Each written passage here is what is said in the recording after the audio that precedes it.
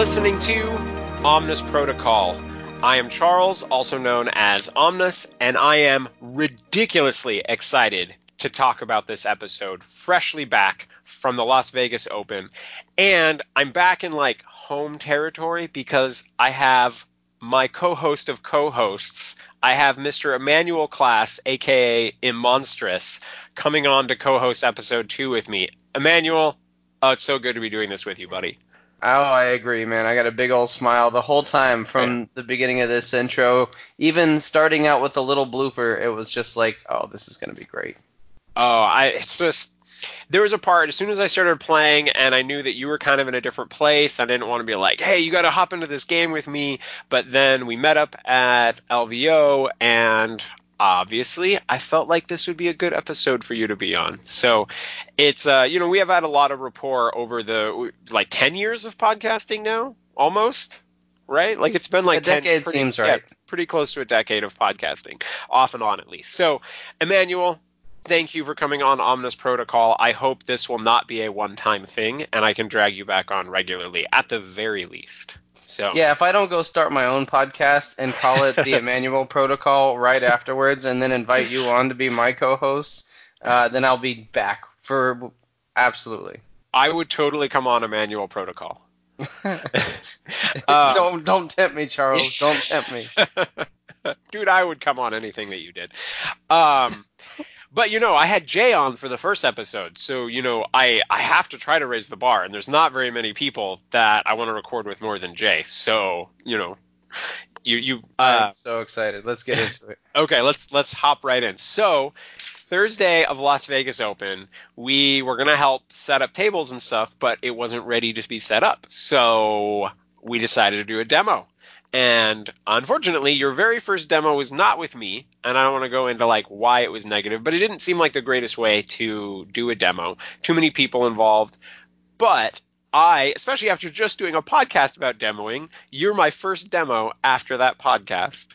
So it was so funny too. So we had a little bit of time, and you could tell Charles was nervously waiting to ask me if I wanted a demo, and he's like, "Should I ask him now? Should I ask him now?" All right, Manuel, do you want to? It was it hit him like a Mack truck. All right, now's the moment. Ooh. Let's do it. This is the time. We just needed some more alcohol, probably. But okay, so even though you had started off with a negative impression, you were ready for a demo. Let's just start off with what were you wanting out of the demo the most? What did you want to see about the game to see if this was worthwhile for you? Well, I mean, to be honest, Marvel goes way back for me. I am a from the comic pages nerd. I cuddled with them at night when I was a little kid. They helped me get through some tough times in Iraq. I am a die-hard Marvel comic nerd. So for me, being true to Marvel was part of it, but also being interesting, making the things that I already liked playable and fun on the table, because they could have done some of these characters very poorly and then gone, well, that's just kind of how we did this one. And yeah, from the moment go, I felt there was just so much craftsmanship and time taken with all of the characters that I was like, yes, this feels right. This feels really good. As soon as we sat down and you were like, all right, here's the scenarios, here's your team, here's my team, let's go. It was quick, easy, and right into it. We got away. So, on the subject of characters then, out of your very first game, what character sung with you the most? Which character did you just feel a connection with? You're like, this is the kind of stuff that I want to play in MCP. So here's the funny thing, is you can't judge a book by its cover, right? So initially... Wait, have you seen the Star-Lord model? Because I will play that thing even if its stats suck. Oh, I know, right? Yeah. Well, and I love some of the characters, and I really wanted to play with some of the characters. I knew right away, Ultron and Venom. I was like, let me put these on the table right now.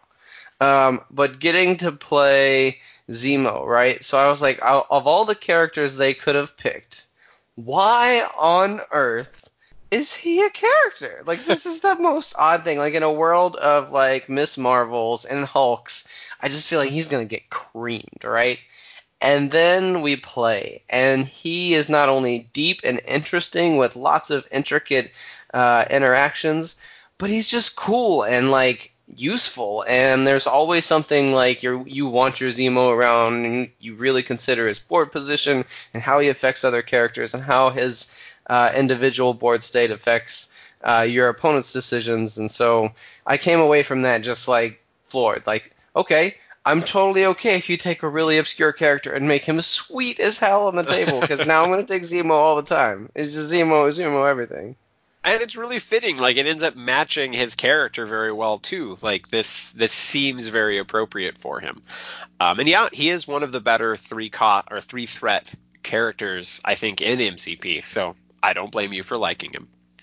So past Zemo, because obviously Zemo doesn't have flight or wall climber, so there's a lot of terrain stuff to be interacting with.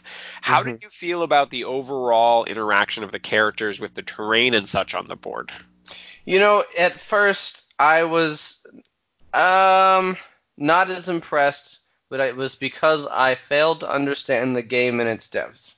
So I had to kind of step back from the demo and learn, right? As you should from any of time you play a first game. Um, but there were two interactions in particular. There was one where I activated Red Skull, right? And I wanted to push you off an objective. And because of where I was standing, the widget was just going to push you back into the objective. And I'm like, this seems bad. Like, I just don't like this interaction because of the widget and the way it, like, makes this weird little V around. I was just like, and then it gets placed. How? But then you're like, dude, if you just stand, like, here and push that way and use the widget like this, as it should be, bam, all of a sudden it all works. And I was just like, okay. So it's player error and not necessarily a trainer interaction, but I could see not having somebody as elegantly demoing the game as Charles here um, might find that interaction a little more frustrating. Um, the second interaction was not necessarily knowing how throws worked and being basically just like this extra attack. Like there's just so many different ways that you can pick up terrain and hurt your opponent or even your own characters and how it's relevant. And at first I thought, I don't get how this works. Like, I don't. Why are we just removing pieces of terrain? Like, you're telling me I can stand on top of a piece of terrain, or somebody else can stand on top of a piece of terrain and it can be thrown? Like, what? This and like, then I saw a few games play out, and I talked with a few players about all the different cool interactions that characters have with Rose, and bam, like the light clicked on. I was like, okay, this is way cooler than meets the eye. And not only do you get really cool terrain with the kit that you get to build, like the dumpster was just surprisingly fun. I was just like, this is really cool. Yeah, Um, but the I first time you throw something at somebody, you're like, oh, or throw somebody into a building. Like you're just like, I need one more point of damage on the Hulk. Building, meet Hulk. yeah. Well, not that any of us have thrown the Hulk because Thor's not out yet. So Yeah. I think Thor's the only one who can throw the Hulk just yet. But same I think principle. actually that situation was reversed in reality. Yeah, Hulk through someone else. That's yeah. I played a few games with the Hulk that weekend, and I found that I ended up using him way more as a support piece, where he was constantly like moving around and just like throwing people out of the way and like getting them off of the places they were supposed to be. It was like Banner Hulk, like all these smart tactical plays. I could go on a whole tangent about how much I love Hulk and like damn near reconsider like all the things that I wanted to play because of how much I love Gamma Launch. Camel Launch is pretty ridiculous. Okay, so the terrain and the interactions all started sinking in. I think my favorite part is the crisis, and I was kind of curious, like, how did your impression of the crisis system, like the secure and the extraction, like, what was your impression of all of that after? I mean, you got in a few games, but after the demo and your overall con experience. Well, prior to playing the game, several people had made like War Machine or Magic the Gathering analogies of the scenario basically is more important, where you're playing a game like X Control Caster, you're playing the game like this Magic deck, and when we got to the game, it became very clear, very quick, that the scenario was not only super relevant, but every point was impactful. And whether you were scoring or standing on it or contesting it, and you spent a lot more time thinking about how to unravel that, and also how your opponent was going to react to it, because it's a I go, you go system. So it's not like you get to move all your pieces and do all your cool tech and launch everybody everywhere and Wakanda forever, and then you're like, all right, now you go. It's like, I move this guy over here. Great, I push him off the point, you go. Like, there are so many more deep layered interactions, and there's so many characters that can affect scenario that I was like, this is the game. Like, this is how you play the game. It doesn't matter. Like, you can't nuking characters is cool, and dazing characters is relevant, but like controlling characters is really important. Yes, absolutely. Like I'm really finding the characters that have multiple ways, like say Venom and Spider-Man, where they have both like a Yes. push a character towards you and they can like throw a character away, both like on the same piece, is so impactful. Oh my And gosh. I watched one game where Venom cornered somebody, right? Like they were near the board edge for a scenario piece, and he's like, okay, I grab you and pull you, and then I throw you over here, and now you can't get back into the game without passing Venom, and he's just going to find you and beat you wherever you are. And I was just like, this is abusive. Like this is really good. But of course, then you're committing Venom to just like stalking this character over on the board edge for a while. sounds like a very Venom thing to But do. it was just so Venom. It was just like, Yeah. I love this. But is that the right choice too? Like that also became very relevant. I found like, is committing characters to these aggressive combat actions the best choice versus like, could he have been standing on a building and scoring points for you? Because at the end, if you didn't get to 16, it doesn't matter. Yep, absolutely. So after you got your demo, I'm going to ask this, even though obviously I know what happened. What happened after you played the demo? I stood up and well, here's what happened. I bitched and moaned.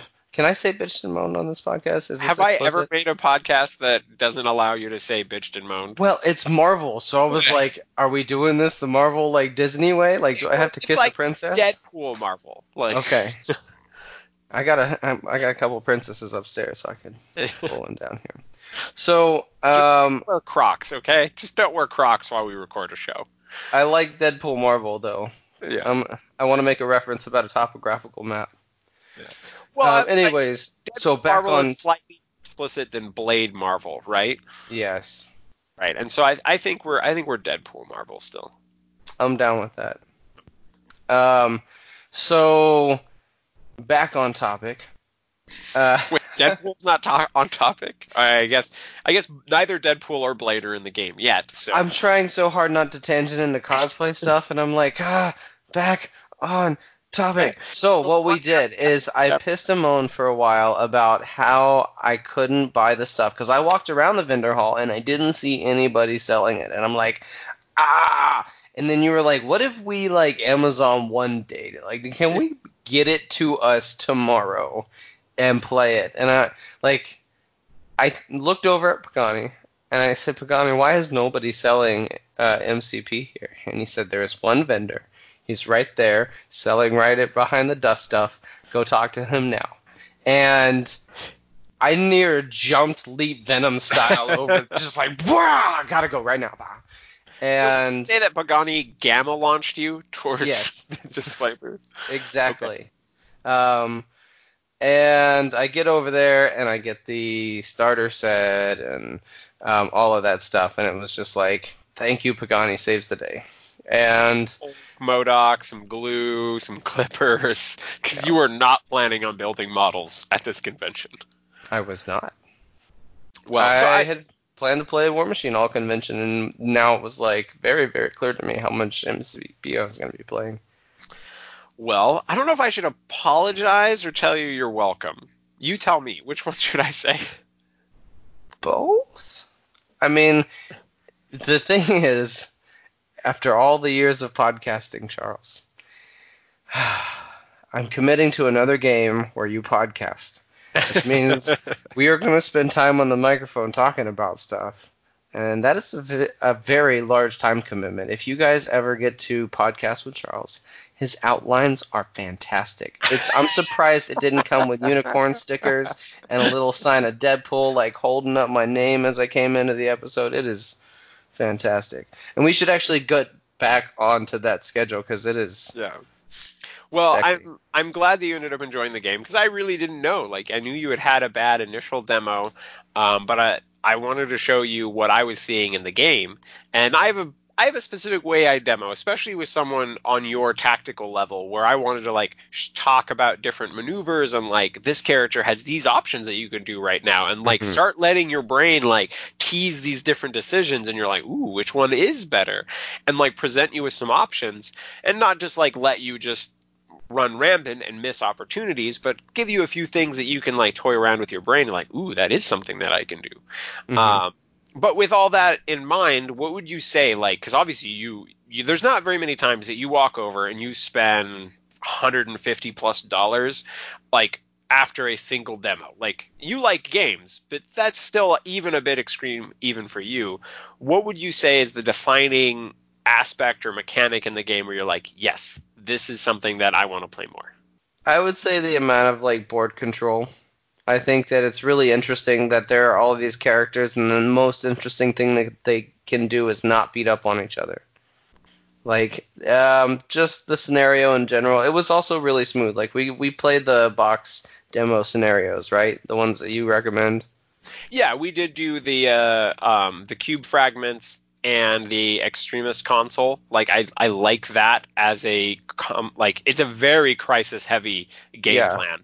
It And was so fun. It was spread out. There was lots to do. It was very relevant. Like, I like that it was the game within the game because you think this is a minis game, combat game. Like, all of these characters are designed around combat stats and how they can interact with each other.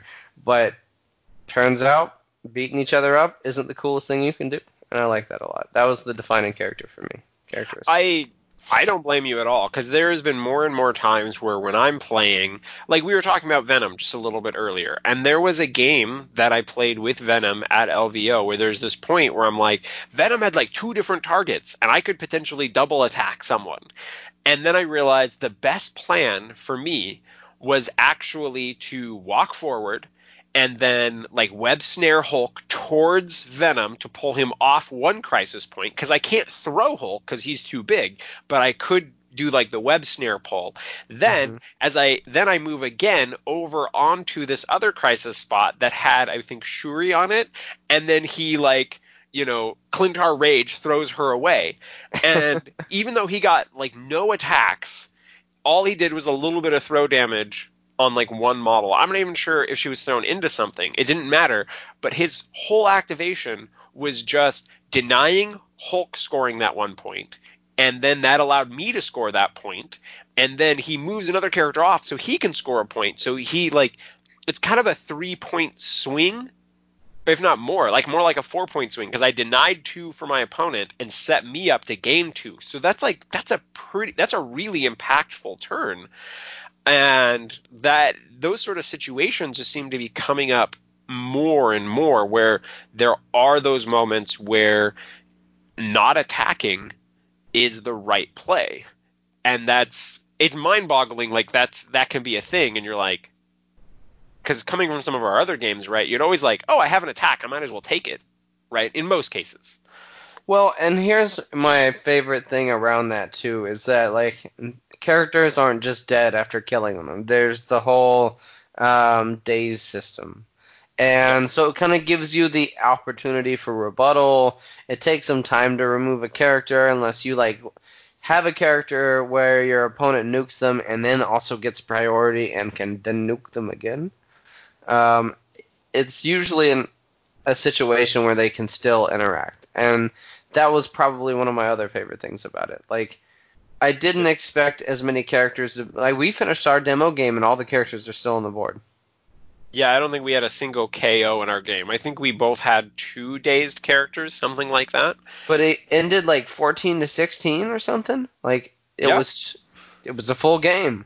So I was really impressed with that aspect of it. Like, it was cool to see that you get to keep your characters on the table and play with them throughout the whole game. I mean, they can die. I had some characters die this weekend. Yeah. I did have my first game this weekend where we actually did a full KO to team. I was blown away that it actually happened. That is extremely rare. Because sometimes, like as we were just talking about, you don't always want to attack, and there are times where simply choosing not to attack to avoid giving them power can be the right play as well. Like don't like Mm-hmm. sometimes there was one game in the like Sunday tournament where I was about to walk into a really terrible situation. I actually had Hulk attack MODOK, and then MODOK I just didn't deal any damage, or I think I only did one Oh. something. It was something really pitiful, but it ended up working out in my favor because if I had given him one additional power, he was going to be able to like double up and do some really crazy stuff. And I think you have to think about that stuff like regularly about how much power are you likely going to leave a character with. And like Killmonger, I'm like, if I'm facing off against Killmonger and it's like still his turn, I don't want to make one attack on him and give him a charge. Like that's Mm-hmm. just that's just something that you have to think about. And so I don't know how much you ran into that in your other games, but that's absolutely something that you have to think about. I ran into it a lot in our second game where you were playing Hulk, and like I had to really consider how much damage am I going to do to the Hulk, and is it worth giving him the opportunity to attack another character and just like nuke them off the table, and how much damage do I have, and how much energy do I have, and like that whole economy, um, it, it's not just a investment; it's a give and take, and so it's a lot deeper than the initial thought of it. You're not only it's like passing it back and forth. Yeah, and on top of like whether or not you give them power, you have to think about when do you want to daze a character, Oh right? yeah. Because if your opponent's going to have priority next turn and you daze one of their characters, that character can still activate first thing the next round. And so I had the last game of the Sunday tournament, we hit this interesting point where my Black Panther was going after his Black Panther, and his Black Panther was at 1 holding a cube fragment, and my Black Panther was at 2 holding a cube fragment. And I absolutely had potentially as much as 3 attacks to make to deal 1 damage, well 2 attacks plus like the pounce, where I could deal the damage and then pick up his cube fragment. But we were like, wait a minute, is it better for me to let you hold onto the cube and then daze at the beginning of your next turn so you lose your activation? Or do I want to take you down now, deny you that point, pick up the cube fragment, and then let my Panther, who's now holding 2 cube fragments, get dazed at the start of next turn and I lose his activation? And that's a really interesting conundrum. And I'm not really 100% sure which way was the right way. I ended up letting him daze the next turn because I thought taking Black Panther out of his equation would help me execute a final game plan. But that sort of stuff is super interesting, Yeah. especially with cube fragments.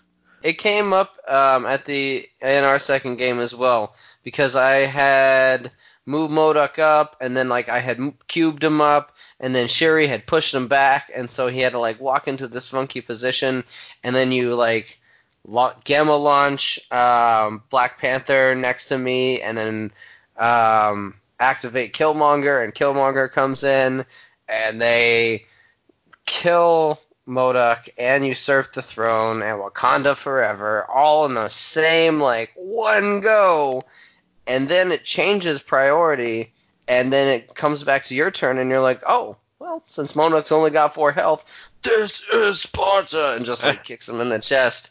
And that's it for him. And you know, I think you didn't even have to activate Killmonger again. You activated like Black Panther to finish me off, which meant left open Killmonger. Oh, and you not only you Black Ops into Zemo on top of all of that shenanigans. So you had really changed up how things went in a single activation. And so it gave me a lot, like when it back came on my side, I'm like, okay, how do I try to dig out of this? And is there a way to get priority back? And it just did Yeah, not that work was out well. obviously not our first game. And I wouldn't do that to most people, No, but it I was wouldn't that was like not a demo game. Charles yeah. was like, let's play. Yeah, that was when we were back into like real play mode. It And was sweet yeah. though. I, And I love seeing it. it's one of those really weird turns where you lose track of who's actually activating because you're like, okay, wait a minute. Hulk throws this character. Black Panther's also making attacks, but it's actually Killmonger's turn, Hmm. and a lot of stuff happens. And sometimes you gotta have Wakanda Forever to like make sure that the Killmonger thing happens, but a lot of time he can still do it in two attacks, so you get this other attack that can go somewhere. And you get Uh, that sweet usurp the throne 2 points. Oh my goodness, that card is sick. oh, I've had that actively determine quite a few games where Like two every points, game. yeah. 2 points is a game breaker in a lot of the games. It's like just getting the lead sometimes is so much pressure. Well, and as you mentioned, it really one of the things that you have to very carefully manage is how you control priority. And I think this is really going to be something that's going to develop into a very important skill for people who play Marvel Crisis Protocol because it's kind of the game within the game, right? Like you got to learn like the dice math and like your abilities and what your opponent can do, but I think there's going to be a lot of thought going into whether or not you're going to have priority and how that plays into your game plan. And I had a game where someone one shot my Shuri and it messed up their priority because it was going to mean that I was going to have priority next turn instead of them because Shuri hadn't activated yet. And so his spike high was all of a sudden like, wait a second. And then my whole game plan became about having priority, and I actually declined to attack characters that hadn't activated because I didn't want to accidentally give it back to him. And so I think managing that is going to be incredibly important. And like different characters want priority different directions. Like obviously we talked about the Shuri moves where you want to like push someone off a point. And so especially like round 1, Shuri wants to go last and like potentially push one or later rounds potentially push two people off of crisis points. And so I think she's a good example of a character who wants you to not have priority so that she can kind of like end the round being super techy and being like get off my crisis B. Yeah, I absolutely agree. And just having her as that resource well and as in your back pocket, because like activating her last means you can really make sure she don't put her in a hazardous situation and keep her working for you all game. Yeah, I mean, there's a bunch of characters. Has there been any where you were like, this is a character I can definitely see me activating last in the round, like where I this character advantaged by not having priority? Black Panther stood out to me a lot.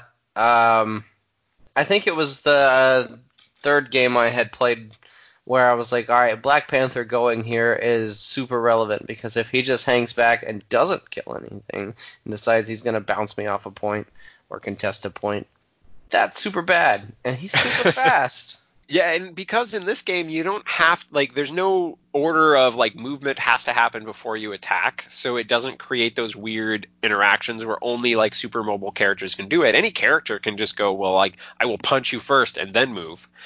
And then Black Panther can also do like the pounce shenanigans into you, do a little bit of damage, then push you away, and then walk back to a point. Like there's a lot of mobility that he has, and I can absolutely see him being one where with his speed and his ability to push someone off of a crisis, that he's a late round activation when possible. So, Um, what are some of the other ones you know, like offhand, where you're like, this is definitely my late game anchor? well, I haven't played Spider-Man a whole ton, but especially after I've been playing Venom more, I've been looking at the Spider-Man card more, and I think he plays a bit like Black Panther, where he's an incredibly fast character. Um, and so you might want him to do something really aggressive, like go up and grab the herb in like the Wakandan herbs crisis, or he like moves really aggressively onto someone else's crisis at the end of a round to like deny their point. Maybe even like pulling someone off of it as he walks, pulls them off of the crisis, and then walks again. And so he's actually the only one on it. So he denies them a point and gives them a point, but he's kind of in a dangerous spot. So you don't want to do that mid turn or like mid round where they have more responses to it. So I think Spider Man is a great one to potentially be considering if you know that you are at least not starting with priority and you want to be able to pull off some shenanigans. I think Captain Marvel may want to go last too. Like getting her binary form to go through the entire round. Legit. Yeah, because hers goes until her next activation when she binary forms, and there's not very many abilities that act that way. So the fact that she could like go late in a round and then like pummel someone with binary form or get the energy to binary form and then have that defense while she's sitting on a crisis point through potentially your opponent's entire next turn, especially when they want to like start off, they're going to have priority and they want to like knock her off a point, but she's going to have 2 bonus defense on all defense rolls. Like that throws that math really wonky. Like that can mess up like a Killmonger usurp, where he's like, I want to go after her, but she's rolling a lot of dice. So yeah, I agree. I think Captain Marvel's also one where it has some great late turn plays. But why don't we switch it up and talk about the characters that potentially want that priority. They want you to take control of the priority so they get to activate first in a round. And we were just talking about Killmonger.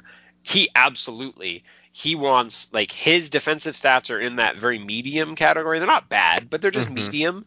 And so it's easy to like have 2 strong attacks take him down and daze him. So he wants to either like, oh, I got dazed. Now I'm going to charge in Black Ops Strike and I'm going to take out their, that high threat character on their team, usurp the throne, get you some extra points.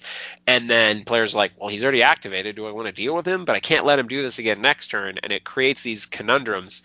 And then on top of Black Ops Strike also has stagger. So, there are times that he can be a support piece where you're just like, well, Black Ops Strike this person, enjoy your stagger, and I'll Black Ops Strike this person, enjoy your stagger as well. Like, hope you didn't want full activations next round. Yeah, that's some control right there. Like I think Wakanda's got a lot of control. Absolutely. Wakanda controls everything. So you've been mostly playing Cabal. So obviously you played a bit of Killmonger. Were there any other characters where you're like, this is definitely one I feel like you want to take control of priority and get this character activating first? It was after playing that I went back and I was looking at the cards, and it wasn't just after playing. So I spent the weekend like quizzing everybody who was playing and anybody I could talk to, what they thought about the game, how much they use like this tactics card or that tactics card.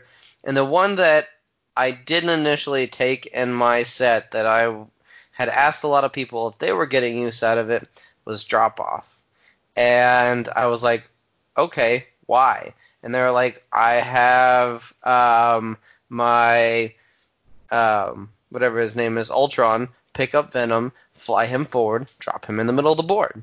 Or if it's the opportunity to get an extra attack out of it, you have him pick up Venom and drop him wherever he needs to be so he can potentially lethal protect or somebody that round and also punch somebody because you get a free attack out of it. And then it's like that. It just seems like a really neat interaction, and that's a card that I found was a sleeper. I was like, oh, I am definitely going to use this. Ultron goes first and picks up Venom and drops him somewhere shenanigans. Like I can definitely see that also comboing with Hulk, where you're like, okay, Hulk's going to toss somebody, and then I'm going to pick up Venom and fly this guy over here, and he's also going to hit you.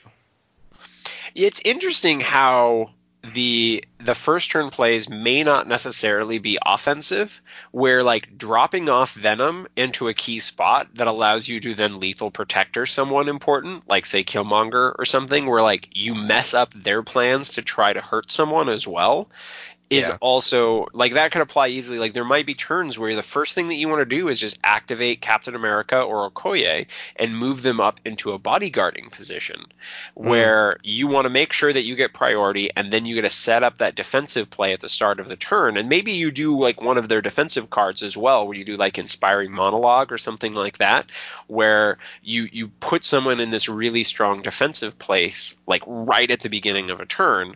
I mean, we talked about Captain Marvel a minute ago. You could also be planning like, oh, well, she took a bunch of damage. Now I want to start off the turn by going binary form, wrecking some bitches, and then, having super high defense for the whole rest of that round. That's the technical term, by the way. Which term is that? Wrecking bitches. Oh yeah, yeah. I'm pretty sure that's a superpower. Um, might be a Deadpool superpower. I don't know. I could totally see it on cable. Oh yeah, yeah, yeah, for sure. I would be down for that. So any other ones that you think would be a potential like this character goes first? MODOK. One, you don't want him to get Yeah. controlled or beat down or like hurt. And then him having like a big opening, like let's just change things up and nuke things down. He can also get like multiple attacks on multiple characters, and sometimes getting like two characters down could be real significant. Yeah, his ability to like start off like I'm going to bow to the will of the MODOK, move this character so he's within 2 inches of this other character, and then Doomsday Chair whirling blades and potentially daze or KO two characters at the start of a turn is huge, and especially in something like Gamma Shelters. But a little warning for the audience: be careful when you're playing MODOK because both of the characters still have to be in range 4 of the Doomsday Chair. It's not something where you can Doomsday Chair and then hit someone else who's further away. They both have to be within 4, but there's just the additional rule where uh, it has to be within 2 of the original target, but that second target does have to be within 4 of MODOK as well. So don't let people catch you off guard with that stuff. You know who else I found myself activating first a lot? Red Skull. Just having Interesting. him like go and cube up and move somebody into a relevant position. Like I had Crossbones in the best position because I was like, all right, he double stacked heroes over on this side of the table. I'm gonna activate Red Skull. I'm gonna move Crossbones up so that way whoever he puts on this objective, Crossbones is gonna come up and just haymaker, haymaker, and if he shoots at me, great. And it worked out exactly like that. It was like, oh, well, Iron Man comes over here onto this point, and he was like, okay, here comes the haymakers. Damn. So that extra movement, and also putting, like, he can just put out damage. Red Skull can do work.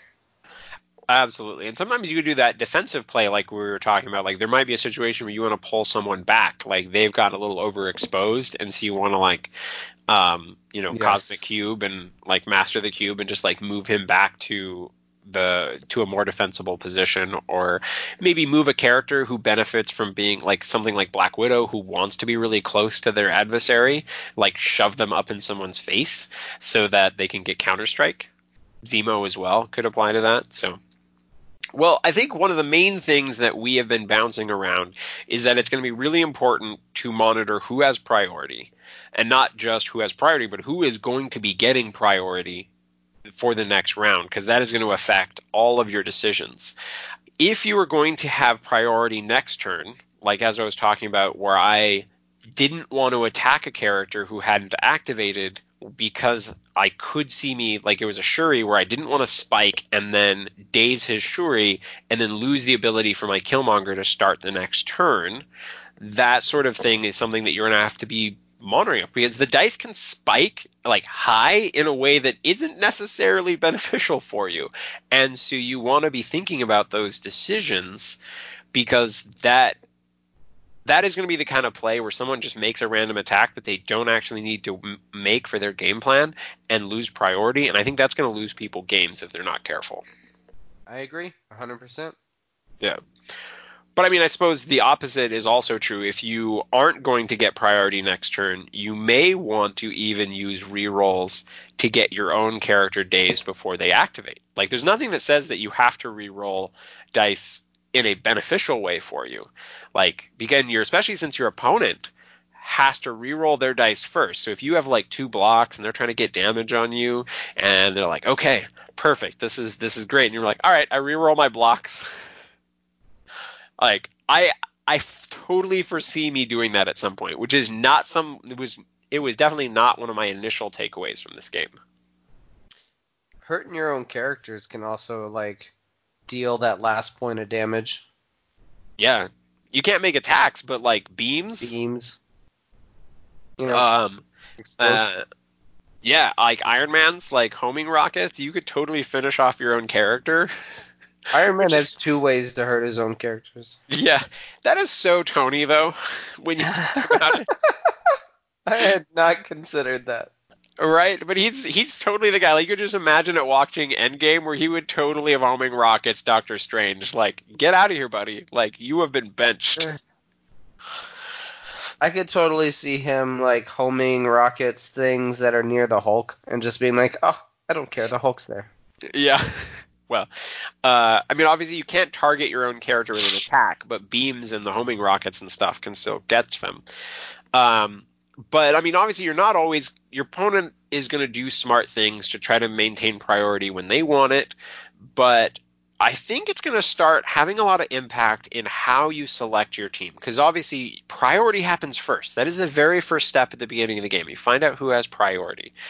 And I think that there's a good reason where you might want to choose 4 or 5 characters or something, make those decisions based on how many, like based on whether or not you have priority, right? I think 5 characters could be even more of an issue if you're going first. Whereas if you chose to have 5 characters going first and your opponent chooses 4, they're going to get priority turn 2. And sure, you might get to like activate Shuri last on the round 1 to set up for a decent crisis spot, but you may be setting up to get like Modoked or Killmongered, and there's going to be nothing you can do about that. Or vice versa, like you got to decide, how many. I think I've been taking 5 characters quite often because I've been thinking about the crisis, and it's hampered my ability to control priority. And I think I need to start adjusting my thought process for that during the during the team building step.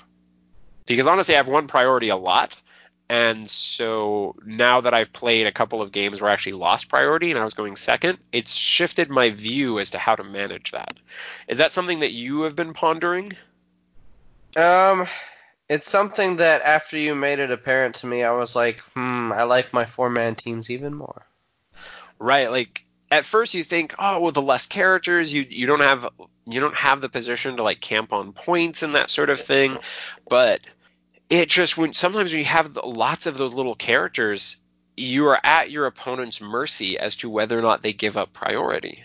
They have to daze someone, and if they're actively trying to daze people that have already activated, you're not going to be in a good spot where I think you almost, if you end up in one of those situations, you almost have to do something very aggressive, like move a Black Widow or something onto someone's crisis on their side of the board and put them in a position where you're actively going to leave her there and try to force them to do something about her while she hasn't activated. I think something like that you might have to just start thinking about those sort of plays that give you the potential to regain priority.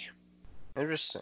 Well, it's a really interesting thought process because there isn't any other game that has this sort of mechanic that I know of for determining who will activate first on any particular round. I mean, back when I played Star Wars minis, you were just rolling initiative every turn, and maybe certain characters gave you the ability to have an impact on that. But having a game mechanic that allows you to control who goes to go first, that's like a really big deal.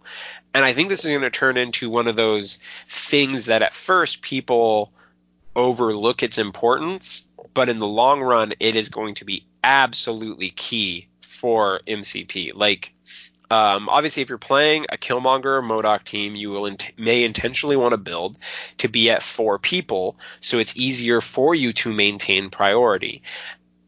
Because it's not going to be that common where you go down to only 3 characters, and I'm starting to wonder if there's a point where you might play a point down because it's easier to go down to like control priority. But as we get some of these more expensive characters like Loki plus Gem or Thor and maybe Thanos down the road, like the more Thanos. of these that we get, the easier it's going to be to have a low Or character. like taking gem slots. Yeah, for sure. Uh, it's wrapping my mind around all of this has got me really excited to play some more games. Um, and also just like trying to keep in mind things where if you do have the last activation and you don't have priority, you want to make sure that that's an impactful thing. Like if that, I mean, that's the trade-off, right? You get the last thing to go in the round versus the first next round. And so I think you need to make sure that that's something significant. I think Shuri is probably the easiest pick for that, where she can potentially push one or two people off of a crisis.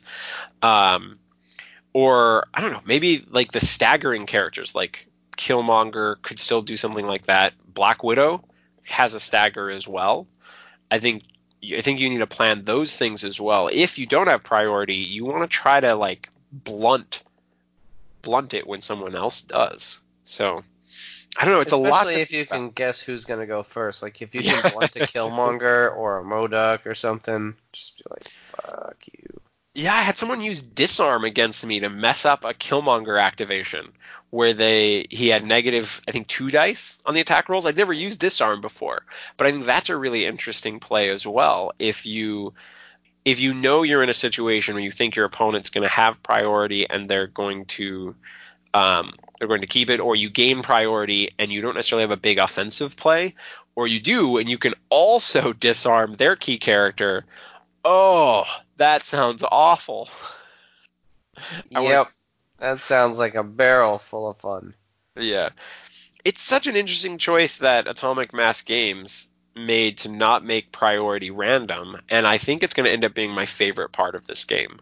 And so I hope the listeners get to kind of like hopefully delve into this a little bit more and think about how this affects their team construction and their decisions. Like if I were to say take one thing away from this podcast, like controlling priority is important. And you need to think about if you daze a character, is that going to cause you to lose priority next round?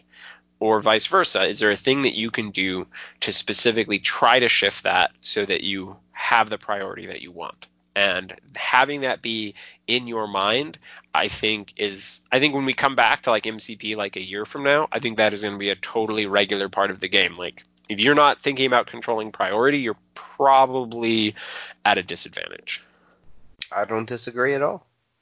Well, that's because we've been podcasting forever, and you are like my podcasting brother. Not like, you are my podcasting brother. So I'm so happy that I get to like shoot the shit and talk MCP with you, because I think you and I in the past bouncing ideas off of each other is how we've come to some of these really important realizations. And so I am absolutely excited that you're playing. Do you have a team that you're excited to try in your next game, or is there even a character where you're like, I want to put this character on the table?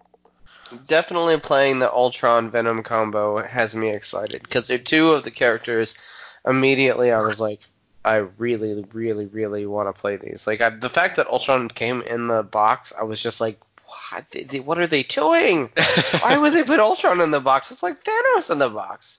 And then I like got him and I played him and I saw the balance and I was like, no, this is sweet. And then picking up Venom, the model is sweet and he's probably one of the most intricately designed characters where I was like, there are so many layers to this guy and how he interacts and how he can be put in different situations. And the fact that they are great combos, and I'm a very defensive player. You know me as always having loved defensive tech.